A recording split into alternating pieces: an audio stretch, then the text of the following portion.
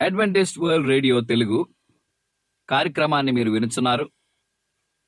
వీటి సమాచారం కొరకు సంప్రదించవలసిన సంఖ్య 1-800-83-32-231 మరియు bible@awr.org కి ఈమెయిల్ మీరు చేయవచ్చు. ఇది Adventist world radio voice of hope Telugu.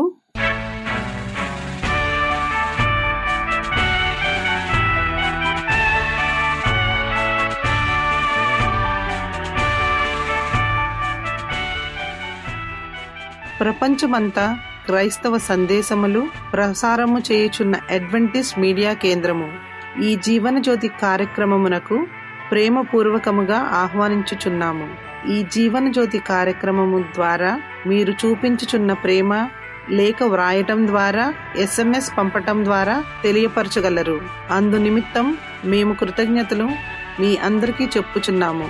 ప్రియమైన సహోదరి సహోదరులకు, నేడు మేము ప్రచారము చేయుచున్న సుమధుర గీతాలను, ఆధ్యాత్మిక సందేశములు మరియు బైబిల్ ప్రవచనములు ప్రియమైన శ్రోతలకు ఈ కార్యక్రమము సుమధుర గీతముతో ప్రారంభించుచున్నాము.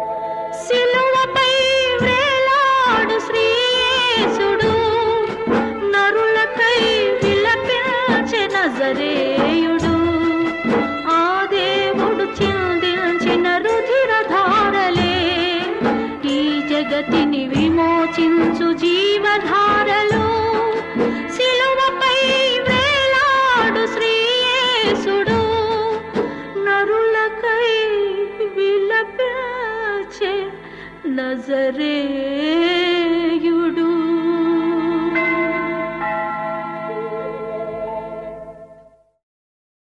మా చిరునామా Adventist world radio, Jeevan Jyoti, post box 1446, Poona 411037. Mobile number 9398344406, Maharashtra, India. Email CHRICHARDJOHN@gmail.com. CDE number 00080040017003. ఈ సమయమందు పాస్టర్ రిచర్డ్ జాన్ గారు వాక్యోపదేశం చేస్తారు. క్రీస్తు యొద్దకు మెట్లు ఈ గ్రంథంలో ప్రార్థనకి ప్రాముఖ్యత అనే అంశాన్ని మనం ఈ దినమందు మనం ధ్యానించి ఉన్నాము. ఇది 11వ పాఠం ఈ యొక్క అంశం. మనందరం కూడా తలవంచినట్లయితే మనం ప్రార్థన చేసుకుందాం. పరలోకమందున మా తండ్రి, నీ నామం పరిశుద్ధపరచును గాక. ఈ దినమందు ప్రభువా, ప్రార్థన ఆధిక్యత అనే అంశాన్ని మేము అందరం కూడా ధ్యానించి ఉండగా మేము ఏ విధంగా నీకు ప్రార్థన చేసుకుని సంపూర్ణటువంటి ఆత్మీయ జీవితం నడిపింపు పొందటానికి ప్రభువా మీరు మాకు సహాయం తెచ్చామని, నీ కృపను అనుగ్రహించమని యేసుక్రీస్తు నామమున మేము ప్రార్థన చేసినాం తండ్రి, ఆమెన్. ప్రకృతి ద్వారా, ప్రత్యక్షత ద్వారా, తన కృప కార్యాల ద్వారా, తన ఆత్మ ప్రభావం ద్వారా దేవుడు మనతో మాట్లాడుతున్నాడు. ఏమని మాట్లాడుతున్నాడు అంటే, ఇవి మాత్రమే సరిపోవు, మనం మన హృదయ భారాల్ని ఆయనకు వెలుబుచ్చుకోవాలి. అనగా మన యొక్క హృదయంలో భారం, మనం దేవునికి చెప్పవలసిన రహస్యాలు, అంటే దేవునికి తెలియని రహస్యాలు మన జీవితంలో ఏమి ఉండవు, కానీ మనం ఆయనతో ప్రతిదీ కూడా మనం చెప్పాలి. తర్వాత ఏమని చెప్తున్నారంటే, ఆధ్యాత్మిక జీవిత శక్తి కోసం మనం మన పరలోక జనకునితో ఆత్మీయత పెంచుకోవాలి. మన మనసు ఆయనకు ఆకర్షితగా వచ్చినప్పుడు ఆయన పనులు మరి కృపలు దీవెనలన్నీ మనం మననం చేసుకోవచ్చు. ఇది నిజంగా ఆయనతో ఆత్మీయత కలిగి ఉండడం కాదు. ఆయనతో సన్నిహిత్యం కలిగి ఉండాలంటే మన జీవిత సమస్యల గురించి మనం ఆయనకు చెప్పుకోవాలి. ఒక స్నేహితుడితో హృదయ తెరచి మాట్లాడేటట్లు దేవునితో మాట్లాడడమే ప్రార్థన. మన స్థితి ఏంటో దేవునికి తెలియపరచడం అగత్యమని కాదు, ఆయనను స్వీకరించడానికి ఇది అవసరం. ప్రార్థన దేవుని మన వద్దకు తీసుకురాదు, కానీ మనల్ని దేవుని వద్దకు తీసుకుని వెళ్తుంది. ఎక్కడ ఈ వాక్యం చదవగలం మనం? యాకోబు రాసిన పత్రిక 4:4 నా యొద్దకు రండి, నేను మీ యొద్దకి వస్తానని చెప్తున్నాడు. యేసు ఈ లోకంలో నివసించినప్పుడు తన శిష్య బృందానికి ప్రార్థించడం నేర్పాడు. తమ దిన వాసరాలు ఏంటో దేవునికి వినిపించుకుంటూ తమ చింతలన్నీ ఆయనకు విడిచి పెట్టవలసిందిగా వారికి సూచించారు. తమ మనవుల్ని దేవుడు ఆలకిస్తాడంటూ వారికి యేసిచ్చిన హామీ మనకు కూడా వర్తిస్తుంది. మానవుల మధ్య నివసించిన కాలంలో యేసు తరచు ప్రార్థన చేశాడు. మన అవసరాలు బలహీనతలు వంటివే తనవని మన రక్షకుడు బయలుపరిచాడు. విధి నిర్వహణలో శ్రమల్లోనూ ధైర్యంగా ముందుకు సాగడానికి గాను తండ్రి వద్ద నుంచి నూతన శక్తి కోసం యేసు ఒక విజ్ఞాపకుడు, దరఖాస్తుదారుడు అయ్యాడు. అన్ని విషయాల్లోనూ ఆయనే మనకు ఆదర్శం. మన బలహీనతలో ఆయన మన సోదరుడు. సమస్త విషయములలో మన వలె శోధింపబడిన కానీ పాపరహితుడైన ఆయన స్వభావం దృష్టి నుంచి మరలిపోయింది. ఆయన పాపలోకంలో కష్టాలు, ఆత్మవేదన అనుభవించాడు. తన తండ్రితో సహవాసంలో ఆయనకు ఆదరణ, ఆనందం లభించాయి. దైవకుమారుడు లోకరక్షకుడే ప్రార్థన ఆవశ్యకతను గుర్తిస్తే దుర్బలు పాప మానవులమైన మనం ఎడతగని ప్రార్థన అవసరాన్ని మరింతగా గుర్తించాల్సి ఉన్నాం. మనపై తన దీవెనల్ని కుమ్మరించడానికి మన పరమ తండ్రి వేచి ఉన్నాడు. తన అపార ప్రేమ ఊట నుంచి సమృద్ధిగా తాగడం అన్న ఆధిక్యత మనకు కలుగుతున్నది. మనం ఇంత తక్కువ ప్రార్థించడం ఎంత ఆశ్చర్యం! అది అతి దీనులైన తన బిడ్డల యథార్థత ప్రార్థన వినడానికి దేవుడు ఇష్టంగాను సంసిద్ధంగాను ఉన్నాడు. అయినా మన అవసరాన్ని దేవునికి వినిపించుకోవడానికి సంశయిస్తూ ఉంటాం. దేవుని అపార ప్రేమ హృదయ శోధనకు గురి అయిన మనుష్యుల పట్ల ప్రేమ కలిగి వారు కోరిన దానికి, తలంచిన దానికి మించి అనుగ్రహించడానికి సిద్ధంగా ఉండగా వారి విశ్వాసం కొరవడి వారి ప్రార్థన అంతంత మాత్రంగానే ఉంటే వారికి సాయం చేయడం విషయంలో దేవదూతలు ఏమనుకుంటారు? దేవుని ముందు వంగి నమస్కరించడం దేవదూతలకెంతో ఆనందం. ఆయనకు దగ్గరగా ఉండడానికి ఆశిస్తారు. ఆయనతో సాంగత్యం అరుదైన ఆనందంగా భావిస్తారు. అయినా ఆయన ఆసరా అత్యంత ఆగత్యమైన మనుష్యుల ఆయన ఆత్మశాంతి లేకుండా, ఆయన సన్నిధి సహవాసం లేకుండా మరి పానించడంతో తృప్తి చెందుతున్నట్లు కనిపిస్తుంది. ప్రార్థనను అశ్రద్ధ చేసేవారిని దుష్టుడి అంధకారం ఆవరిస్తుంది. సాతాను శోధనల వారిని పాపంలోనికి నడిపిస్తాయి. ఇదంతా వారు దేవుడు ఏర్పాటు చేసిన ప్రార్థన అవకాశాల్ని వినియోగించుకోకపోవడం వల్లే సంభవిస్తుంది. దేవుని ధనాగారం తెరిచేందుకు ప్రార్థన విశ్వాసం చేతిలో తాళపు చెవి అయినప్పుడు దేవుని కుమారులు కుమార్తెలు ప్రార్థించడానికి ఎందుకు వెనకాడాలి? ఈ ధనాగారంలో అపారమైన నిధులను ఉన్నాయి. మరి మెలకుగా ఉండి ఎడతెగకుండా ప్రార్థించకపోతే మనలో అశ్రద్ధ చోటు చేసుకుని మనం సన్మార్గం నుంచి తొలగిపోయే అపాయం ఉంది. శోధనను ప్రతిఘటించేందుకు గాను విశ్వాసం విజ్ఞాపన ద్వారా కృపణ శక్తిని మనం పొందకుండా, అట్టడిని లేకుండా సాతాను కృపాసన మార్గానికి ఆటంకం కల్పించడానికి నిరంతరం కృషి చేస్తున్నాడు.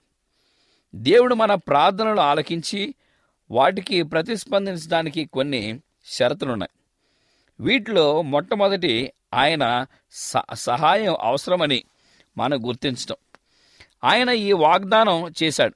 యెషయా గ్రంథం 44:3 నేను దప్పిగలవాని మీద నీళ్లను, ఎండిన భూమి మీద ప్రవాహ జలమును కుమ్మరించదను.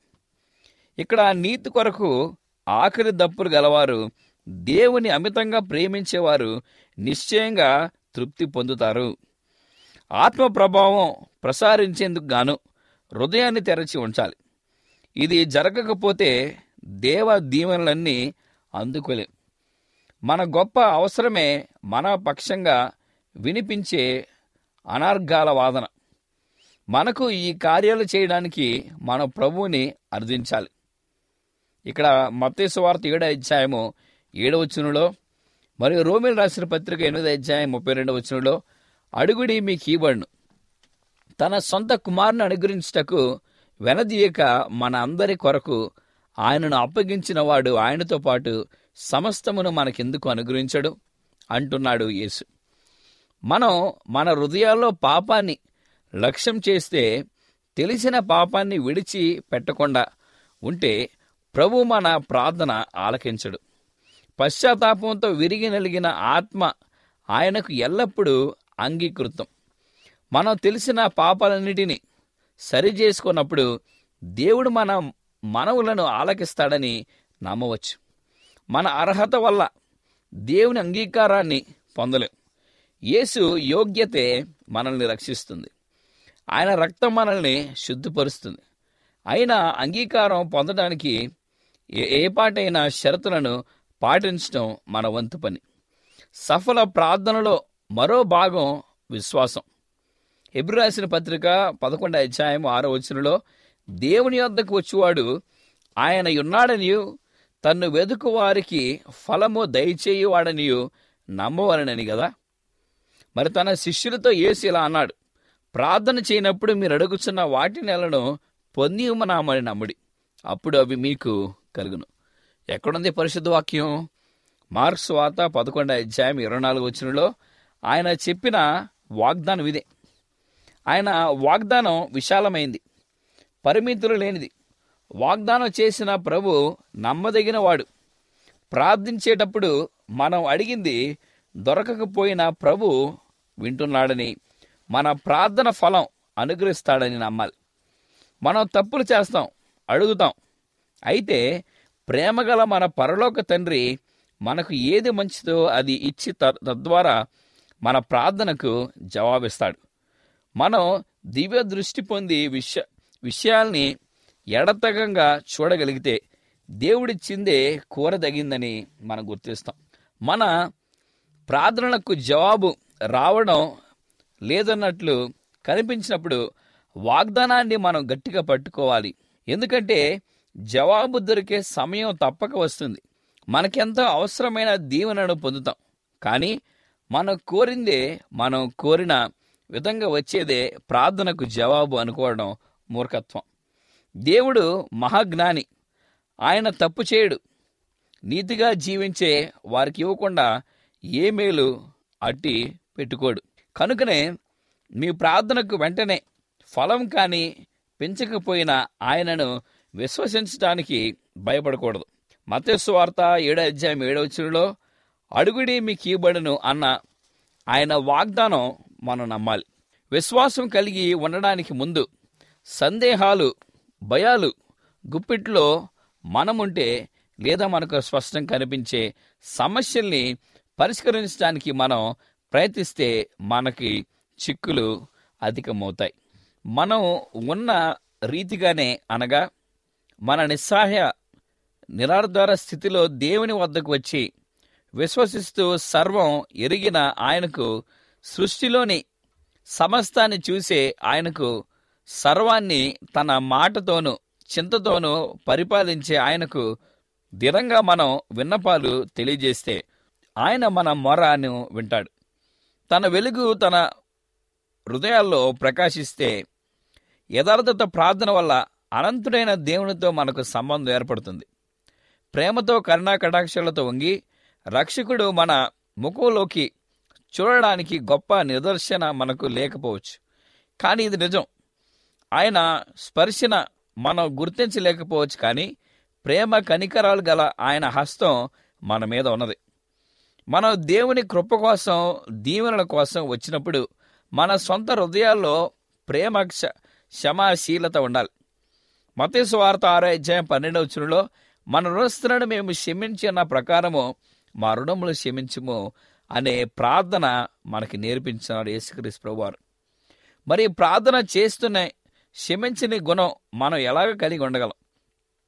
క్షమించామంటూ మనం చేసే ప్రార్థనలన్నీ దేవుడు వినాలంటే మనం కూడా అదే రీతిగా, అదే మేరకు ఇతరుల్ని క్షమించలేం. విసుగకుండా ప్రార్థించడం ఫలం పొందటానికి ఒక షరతు.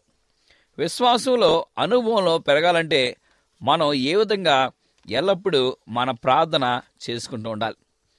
ఇక్కడ ఆయన ప్రార్థించే సమయంలో ఆయన కృపను బట్టి, నరులకు ఆయన చేయు ఆశ్చర్యకార్యములను బట్టి మనం దేవునికి ఎక్కువగా కృతజ్ఞతాస్తుతులు చెల్లిస్తూ ఉండాలి. మన యొక్క ప్రార్థనలో, మన భక్తి ప్రార్థనలో అడగడం పొందడానికే పరిమితం కాదు. మనం పొందుతున్న ఉపకారాల్ని విమర్శిస్తూ మన అవసరాల, కోరికల గురించే ఎల్లప్పుడూ ఆలోచించకూడదు.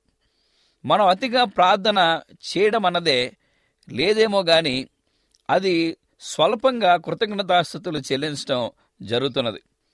ప్రతినిత్యం మనం దేవుని కృపలో అందుకుంటున్నాం, అయినా మనం ఎంత తక్కువగా దేవునికి కృతజ్ఞతలు అర్పిస్తూ ఉంటాం. ఆయన మనకు చేసిన ఉపకార నిమిత్తం ఆయనను అంతంతగా మాత్రంగానే కొనియాడం. పూర్వం దేవుని ఆరాధించేందుకు ఇశ్రాయేలు ప్రజలు సమావేశమైనప్పుడు ఆయనలా ఆదేశించాడు. ఎక్కడ? ఈ మాటలు మనం చూడవచ్చంటే ద్వితీయోపదేశకాండం 12:7 మీరును మీ దేవుడని యెహోవా మిమ్మును ఆశీర్వదించి మీకు కలిగజేసిన మీ కుటుంబములను మీ దేవుడని యెహోవా సన్నిధిని భోజనము చేసి మీ చేతి పనులన్నిటి యందు సంతోషింపవలెను. ఇక్కడ దేవుని మహిమార్థమై చేసిందంత సంతోషంతో, స్తుతిగానంతో, కృతజ్ఞత వందనంతో జరిగించాలి, విచారంతో, దుఃఖంతో కాదు. మన దేవుడు అపారమైన కృపగల తండ్రి. ఆయన ఆరాధన కార్యక్రమంలో హృదయ వేదనతో, దుఃఖంతో నిండిదిగా పరిగణించకూడదు. ప్రభువును ఆరాధించడం, ఆయన సేవలో పాలు పంచుకోవడం ఆనందదాయకం కావాలి. దేవుడు ఎవరికి కోసం ఇంత గొప్ప రక్షణ ఏర్పాటు చేశాడో అట్టి తన బిడ్డలు తాను కఠినుడు, దయలేని యజమాని అన్నట్లు భావించరాలని ఆయన కోరిక. తన ప్రజలకు ఆయన ఉత్తమ నేస్తం. వారు ఆయనను ఆరాధించినప్పుడు వారిని దీవించేందుకు, ఓదార్చేందుకు, వారి హృదయాల్ని ప్రేమ సంతోషాలతో నింపేందుకు ఆయన వేచి ఉంటాడు.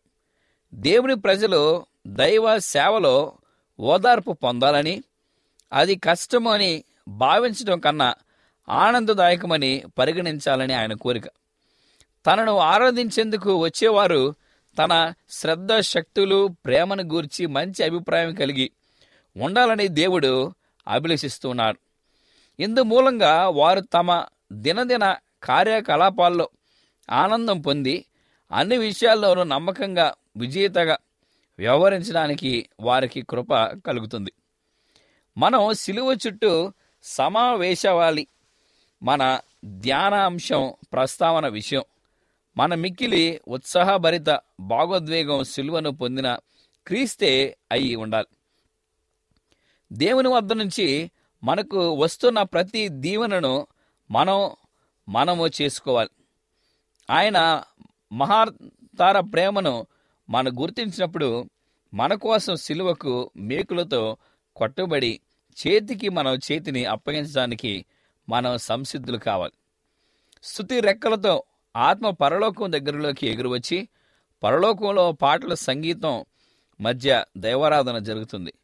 మనం మన కృతజ్ఞత స్తుతులు వ్యక్తం చేసినప్పుడు పరలోకంలోని దూత గానాలు ఆరాధనను తలపిస్తాయి. కీర్తన గ్రంథం 50:23 స్తుతి యాగము అర్పించువాడు దేవుని మహిమపరుచున్నాడు. యెషయా గ్రంథం 51:3 ఆనంద సంతోషములను కృతజ్ఞత స్తుతియు సంగీత గానముతో మన సృష్టికర్త సన్నిధిలోనికి మనము వస్తాం. ప్రియమైన వారలారా, మనం ఈ యొక్క విషయాన్ని గమనించినప్పుడు మన ప్రార్థన కలిగి ఏ విధంగా మనం జీవించాలో ఇక్కడ దేవుడు తన యొక్క వాక్యాన్ని నుంచి మనతో మాట్లాడుచున్నాడు. సో మన విషయంలో దేవుని శ్రద్ధగా గురించి నిదర్శన ఎంత తరచుగా కనిపిస్తే అంత తరచుగా మనం ఆయనను గురించి ఆలోచించినట్లయితే ఆయన నిత్యము మన ఆలోచనలోనే ఉంటాడు. ఆయనను గూర్చి నిత్యము మాట్లాడడం, ఆయన నిత్యము సేవించడం అంటూ మనం దేవుని బిడ్డలుగా మనం చేస్తూ ఉండాలి. ఈ లోక సంగతులను మాట్లాడడం, ఎందుకంటే వాటిలో మనకు ఆసక్తి మెండు. స్నేహితుల్ని ప్రేమిస్తాం గనుక వారిని గురించి మాట్లాడతాం. మన సుఖదుఖాలు వాళ్లతోనే ముడిపడి ఉంటూ, చెప్పాలంటే ఈ లోకంలోని స్నేహితుల కన్నా యేసుని ప్రేమించడానికి ఎంతో బలమైన హేతు మనకుంది. మన తలంపులన్నిటిలో ఆయనకు ప్రథమ స్థానం ఇవ్వడం, ఆయన మంచితనం గురించి, ఆయన శక్తిని గురించి మాట్లాడడం మనకు అతి స్వాభావిక విషయం కావాలి. దేవుడు మనకు అనుగ్రహించిన గొప్ప వరాలు మనం ఆయన కోసం ఏమి త్యాగం చేయలేంతగా మనం ఆసక్తిగా ఆలోచన చేస్తూ ఉంటాం. దేవుడు మనలను, మన కుటుంబాలను దీవించి ఆశీర్వదించిన గాక. ప్రార్థన చేస్తున్నాం. మా ప్రియ పరలోకపు తండ్రి, దినమందు ప్రభా నీకు మేము ఏ విధంగా ప్రార్థించాలనే విషయాన్ని మీరు మాకు బోధించిన విధానం బట్టి నీకు వందనాలు చెల్లిస్తున్నాము. ప్రభా, మీరు మా స్నేహితుడిగా ఉన్నందుకు నీకు ఎంతో వందనాలయ్యా.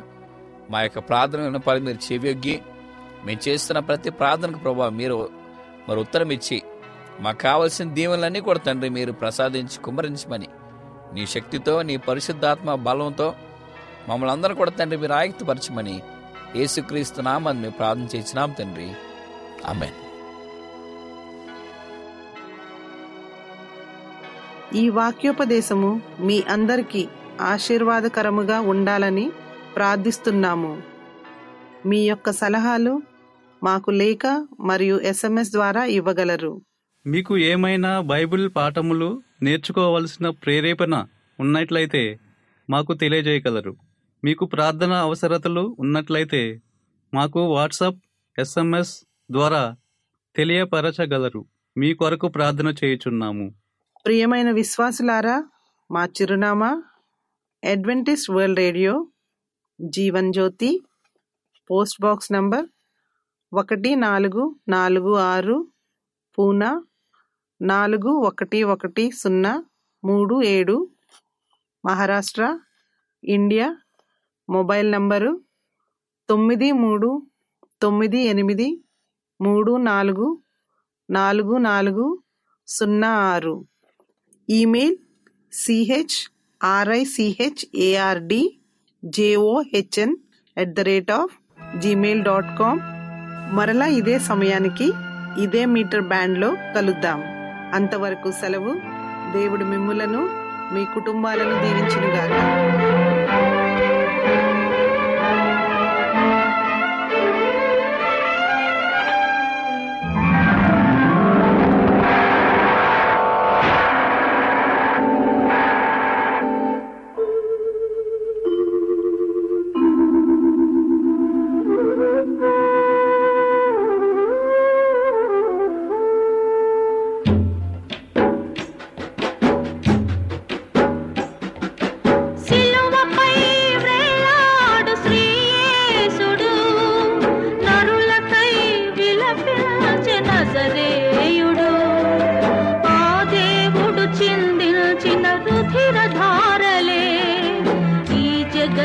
విమోచించు జీవధారలో సిలువపై వేలాడు శ్రీయేసుడు.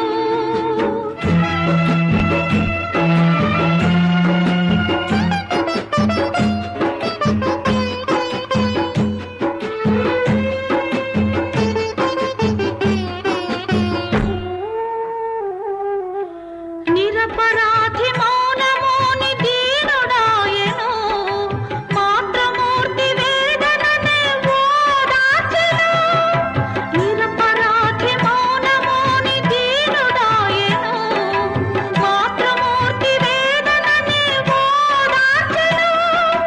అపవాది అహంకారం అణచి త్రోసెను, అపవాది అహంకారం అణచి త్రోసెను.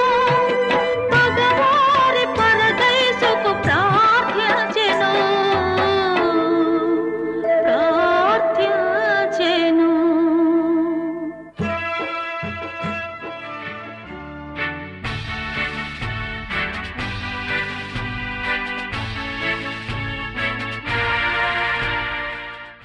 అడ్వెంటిస్ట్ వరల్డ్ రేడియో తెలుగు కార్యక్రమాన్ని మీరు వినుచున్నారు. వీటి సమాచారం కొరకు సంప్రదించవలసిన సంఖ్య 1800833231 మరియు bible@awr.org కి ఈమెయిల్ మీరు చేయవచ్చు.